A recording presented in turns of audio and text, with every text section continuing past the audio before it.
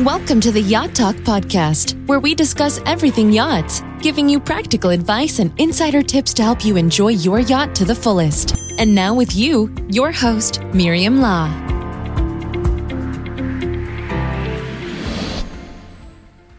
On today's episode, we will talk about safety at sea, how to be prepared before leaving the dock to prevent the most common calls for rescue.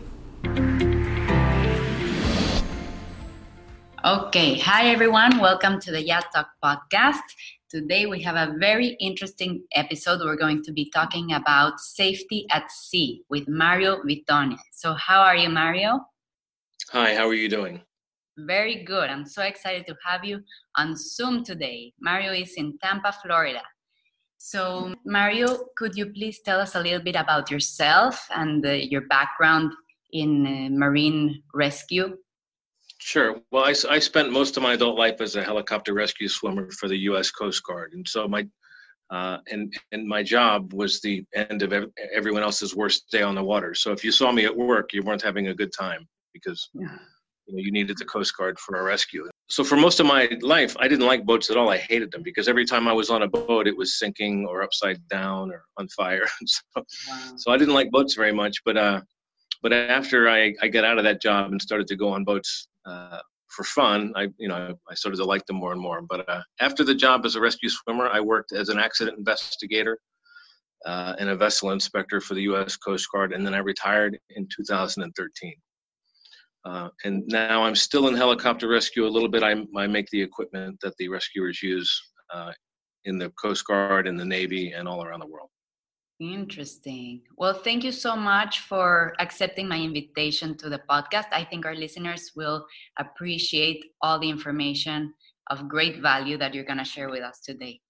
So let's start with our questions, Mario. My first question to you is, on your website, I read the phrase, "An utterly fearless man is a far more dangerous comrade than a coward." Could you please elaborate on that and how it relates to yacht owners? Well, that's the only sign that I have. One sign on my office wall at home that says, and it's a quote. That's a quote from Herman Melville's Moby Dick, and he says it was about Starbuck, and Starbuck was the first mate on the boat, and he said, "I'll have no man on my boat who's not afraid of a whale." And by that he meant that not only was the most reliable and useful form of courage that which arises from the fair estimation of the encountered peril, but that an utterly fearless man is a far more dangerous comrade than a coward. And what that means for boaters is that you have to have a healthy respect for the ocean that you're on. Yachts are very pretty, and then when you're on board a nice boat, it doesn't feel like you're on a boat anymore. And it's easy to forget you're on the ocean, and you have to always be just a little afraid. So when I say a fearless man is far more dangerous than a coward's worried about getting hurt. A fearless man is not. And fearless men get hurt all the time. And so that's that phrase I have on my website for that reason.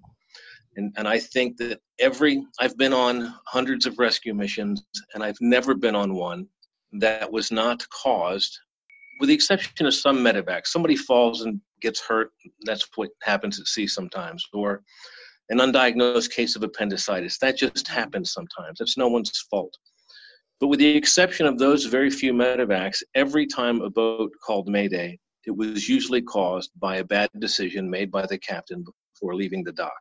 Mm-hmm. And it was always about the vessel owners not fairly estimating the perils they would encounter.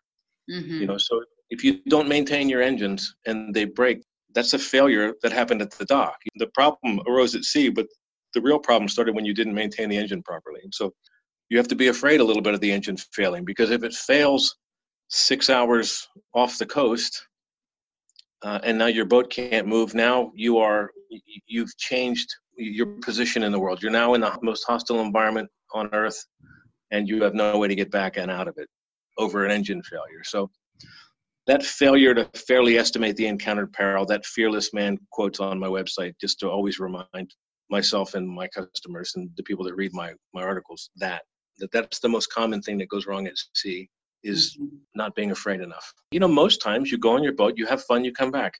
That's what usually happens. And that experience teaches you that boating is fun. And it is, and it should be. But if you don't spend some time every time thinking about the safety aspect of what you're doing, that's where you eventually get into trouble. Yeah, I think we can all learn from that. So my next question, Mario, what is the number one danger people face at sea? Far and away, the most dangerous thing in maritime, the most hazardous thing that happens to boaters is leaving the boat, falling overboard. Is the most dangerous thing. If most of the time when someone falls off a boat, it's at the dock. And if it's not there, then it's, everyone's there. You're at anchor and you're doing swimming or you're going to the beach. But usually it's uneventful. They fall off, they get laughed at, they get back on the boat, and pretty much no one's really hurt. However, if you fall off the boat and the other people on the boat lose sight of you, there's a 40% chance 4 in 10 of those people are never seen again, alive or dead. Wow. 4 in 10. And most of them will not be recovered alive. Most people who fall off a boat and the boat loses sight of them are never seen, they don't make it. It's the most dangerous thing in maritime. Collisions are the most common mishap, but the most deadly is falling off the boat. And so for larger boats, the danger becomes it's very easy on a 100-foot vessel to be somewhere where other people can't see you. On a 21-foot center console boat, it's impossible to be where someone can't see you. On a 102-foot Broward, almost anywhere on the boat is out of sight of someone else. If you're not both on the same part of the deck, if there's a captain at the helm and someone's in the galley and someone's lounging up front and you fall off the back, no one saw that happen. And then you are immediately one of those 4 in 10 people who are never seen again. And so I think for yachters, they have to bring that into their planning. What are your rules for your boat? Are you allowed to be by yourself on a portion of the deck or not tell someone, hey, here, I'm going here, And there's simple things that professional mariners do to handle that risk. And again, the ocean doesn't know whether you're a private boat owner or a professional mariner. It doesn't know what you do for a living. It doesn't know what kind of boat you fell off of. So everyone has to have these plans. Yeah, so you recommend people should always notify each other where they are on the boat, right? Yeah, they should always notify where they are, and the person who's notified should make sure they check in with them and keep an eye on them. Going up on the deck of a boat at night and no one knows you're on the deck of the boat at night, it's a pretty dangerous thing to do. I'm not saying you can't do it. I'm saying that's when you really have to be careful. I understand. Yeah, and some yachts, in my experience, like the nicer designs, they don't have a very high rail protecting from the ocean. It's pretty easy to fall off some boats, it really is. Aesthetics is, there's rules for how high those rails have to be, and they're sufficient, but some of them, particularly large sailboats, they're made to fall. It's like they're made to fall off. The rail is something to trip over on your way over, and so, and there's ways to handle that risk, telling people where you are, always being with someone who can see you, or having, if you're going to be alone on deck at night, then to have flotation on, and of course there's those wonderful, and a lot of boats have these now. There's really nice man overboard systems. You wear a clip or a pin, and if you leave the vessel, an alarm goes off. And so those systems, that's one great way to manage that risk. That's a good thing to have. Okay, so let's move on to the next question. What is the most important thing someone should bring with them when going out on a yacht? Assuming all things are being equal, because the easy thing to say is, well, you have to have a life jacket, but the boat should have life jackets anyway. And that's not the most important thing. I think what the most overlooked thing that's not brought onto boats, in my experience, the thing that people don't think of and don't bring, and this surprises a lot of people as my best suggestion for what you should bring, is if you're going to go out any distance or for any time, you should bring a medical history. I will not get on a boat with passengers for a long trip if I don't have an envelope with, what are you allergic to? What are your medical conditions? Who's your doctor? They don't need to tell me, but they have to have it with them. It can be in a sealed envelope and say, I have a thing called on my website, I think you can find it's an adult medical history questionnaire. And it's just a one-page form that you have your passengers fill out that asks the questions you would need to know. And the reason I say that is the most common thing to go wrong at sea. Most Coast Guard rescues are medical evacuations. It happens every day, without fail somewhere in the US. And if you don't believe that, you go to Google and you search Coast Guard medevacs, and it'll have happened last night. It happens all the time. And when that happens, for whatever reason, someone falls and hits their head, someone has chest pain, someone has appendicitis, someone needs to leave the boat and get to a hospital quicker than you can get them there. What you don't want to have happen is the rescuer comes down to the boat, or the Coast Guard vessel comes alongside, and they go, what do I need to know about this patient? Oh, I have no idea. And there's no next of kin right there to get there. And so it's a simple thing to bring on the boat. That and medications. If someone is on medication and they don't have them with them, then they don't come on my boat. Mm-hmm. Because it's one of the reasons for we're only going to go out for a few hours. Well, you have engine problems, or you run aground, and now you're out there longer, and now the person who needs to take the meds once a day doesn't have them because they didn't plan to be out there that long. And so I think people need to think about their medical needs when they go on boats for more than 24 hours. And it often gets put aside because what can happen? And the difference is, I'm here in my office, and if I have a medical problem, an ambulance will be here in 7 minutes. I'm sure of it. Within 7 minutes, there'll be someone here to help me. 200 miles offshore, it's going to take hours. It might take a day. Wow. And so you have to prepare differently for your medical needs. Yes. If the closest help is a 6-hour helicopter flight and a 6-hour, to get you. So these things aren't thought about, and it's too simple. It's so simple to handle. Just bring on my medical history, hand it to the captain. Hey, captain, if anything goes wrong with me, hand that to the guy who comes to get me, the problem solved. Yeah, that's interesting. That's the most common. It's not what I would have thought, right? You think of accidents or whatever, but people just don't bring enough pills, and then the trip takes longer than expected, and their blood pressure goes up, or their sugar levels go up. Blood sugar, diabetics. A number of 12-year-old diabetics I picked up because the parents didn't bring the insulin because it was just a 1-hour trip. Oh. And they leave it at home. I said, well, you can't always plan on it being a 1-hour trip. Mm-hmm. Okay, let's go to the next question. Do all countries have the same safety regulations around yachting? Not at all, no. Oh. No, they're pretty good, but yachts are, if they're not a vessel in commercial service, if it's a private boat and it's under 300 tons, the rules really are pretty lax for recreational vessels, for privately owned vessels. There's requirements for flares, and there's requirements, and of course everyone has to follow the rules of the road when driving, but you're talking about the regulations for, say, inspection. For example, if I have a yacht and I run it as a charter service and I can take more than 7 passengers, my boat has to be dry docked every 2 years. It has to be inspected. The valves have to be inspected. The equipment, the fire extinguishing equipment has to be inspected. The engines, everything has to be maintained and inspected in accordance with regulations. If it's my private boat, it can have 10 holes in the bottom that I pump out with a foot pump. I'm not breaking any rules.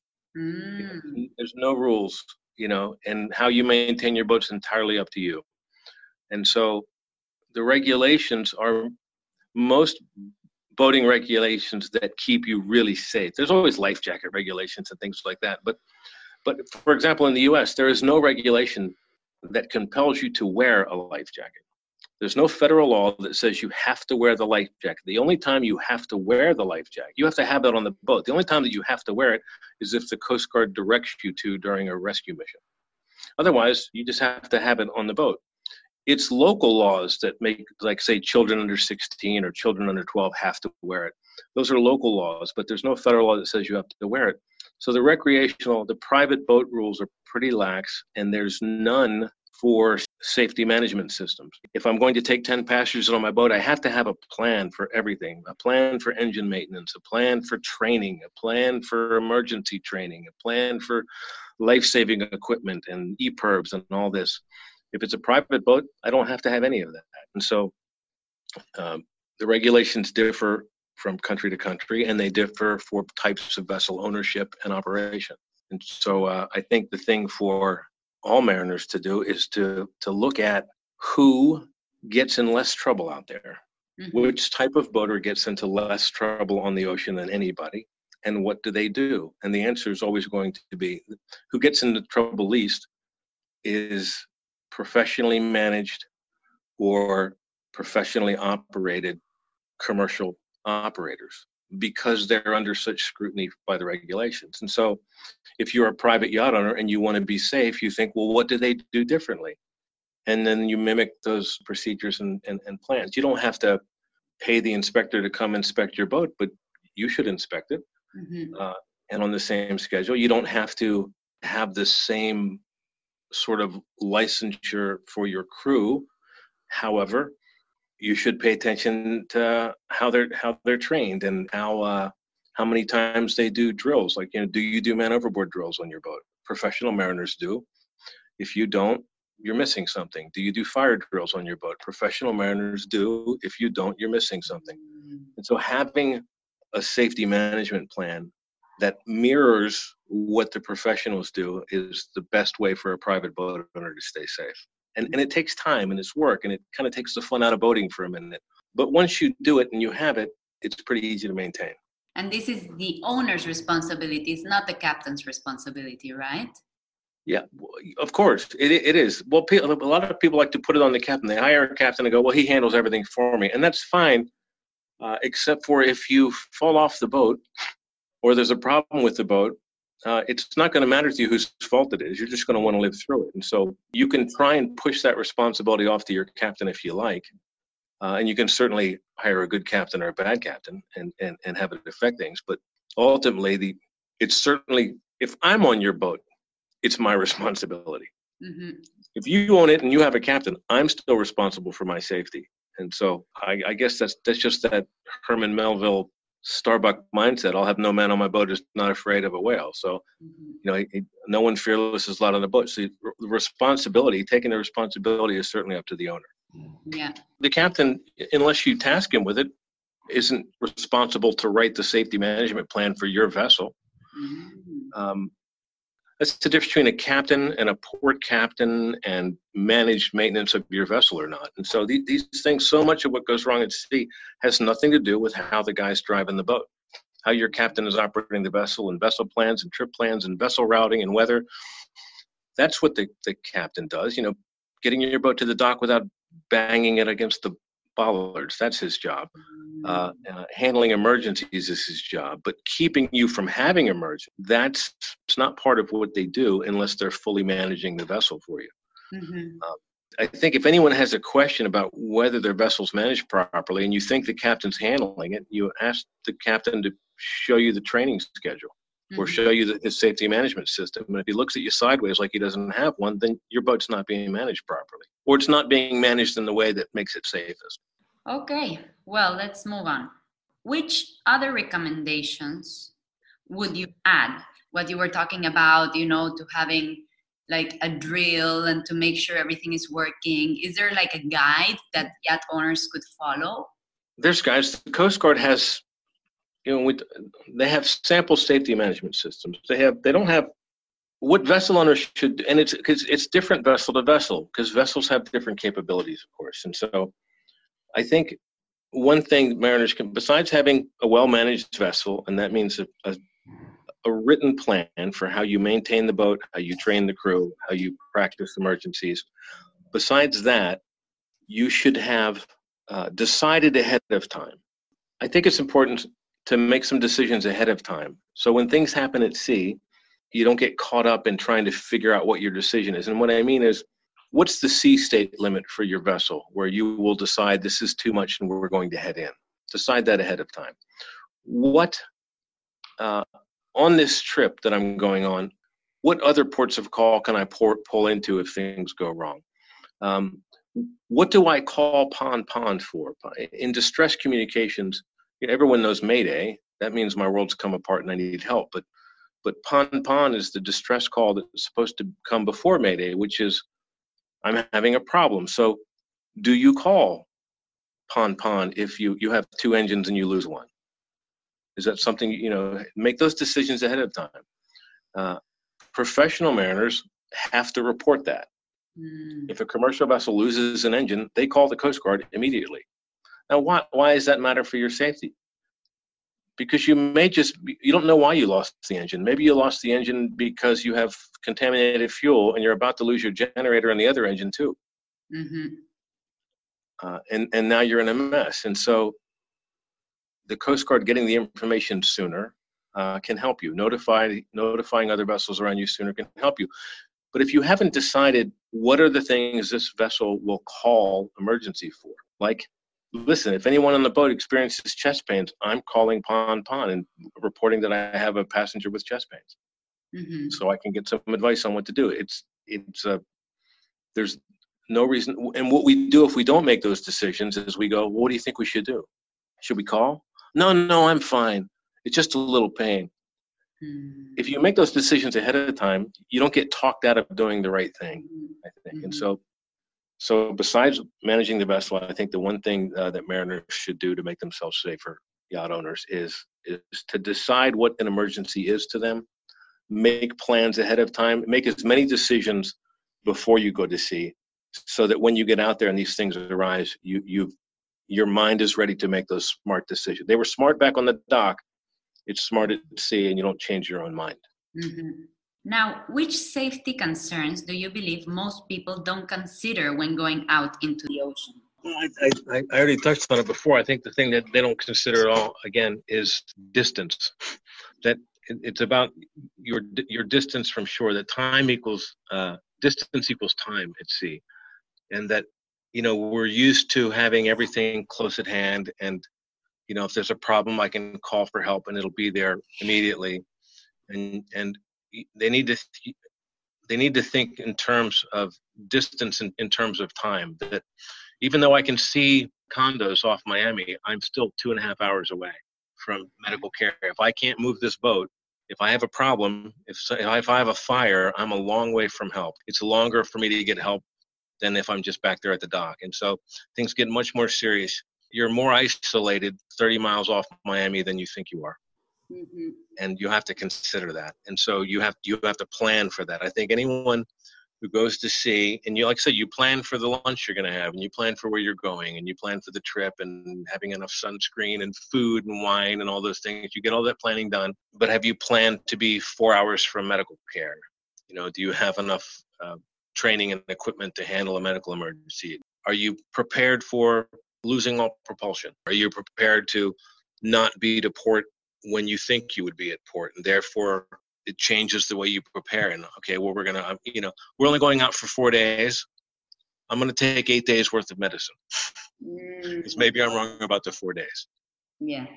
Because if I do, I don't have a problem. If I don't bring the meds because I was sure we were going to pull into Key West on Tuesday and we don't pull in until Thursday, now everything's fine except for I'm having a medical problem. And so preparing for the distance and preparing for the time that means for you, and preparing for things. If your car breaks down, I'm picked up pretty quickly. I can get a ride. If my vessel breaks down and I'm 150 miles offshore, it's a whole different problem. And so you have to prepare for things not going right. Yeah. You've got your plan for everything going perfectly. Now what's your plan for things not going right?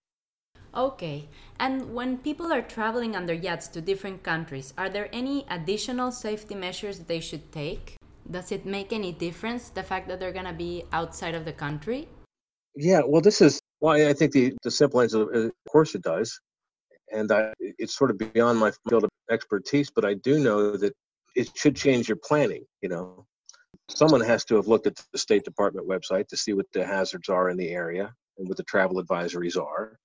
I'm always amazed by people that travel and don't read those. They're free. They're up on the State Department website, and it's amazing how many neighborhoods you can find you shouldn't go into, or what the crime posture is in a certain port of call. You can find all those things out, or find out that there are no concerns by going to the State Department website first. That's very good advice. Thank you. Could you please share with us an occasion in which you rescued someone at sea, which could have been prevented easily? I don't know that I've ever rescued someone at sea that couldn't be prevented easily. Some medical evacuations, undiagnosed. I'll give you an example. An undiagnosed case of appendicitis was no one's fault, and that could not have been avoided easily. The woman I picked up who was having her 4th heart attack, that could have been avoided by not going to sea. At some point, you have to give up taking yourself 6 hours from definitive care if you've got a serious health condition. Then I picked up vessels who ran out of gas. Is that easily avoidable? You bet. Not taking medication, not taking insulin for kids. I picked up those patients. Completely, very easily avoidable. Just bring the medication. Running aground, that's a problem made at the dock. You knew where you were going, you didn't look at the charts, and you didn't study the water depth, and they ran aground, and now they're stuck aground in the bayou in Louisiana. That's easily avoidable. They're almost always avoidable and almost easily avoidable. What happens is we get complacent. Every time you go to sea and you have a good time and nothing goes wrong, you've taught yourself that nothing goes wrong when you go to sea, and you stop looking for things to go wrong. And you get complacent. Your experience at sea becomes about success, and that's good. Again, I'm not trying to take the fun out of boating. I'm saying rescues happen when we get complacent and quit thinking about what might go wrong.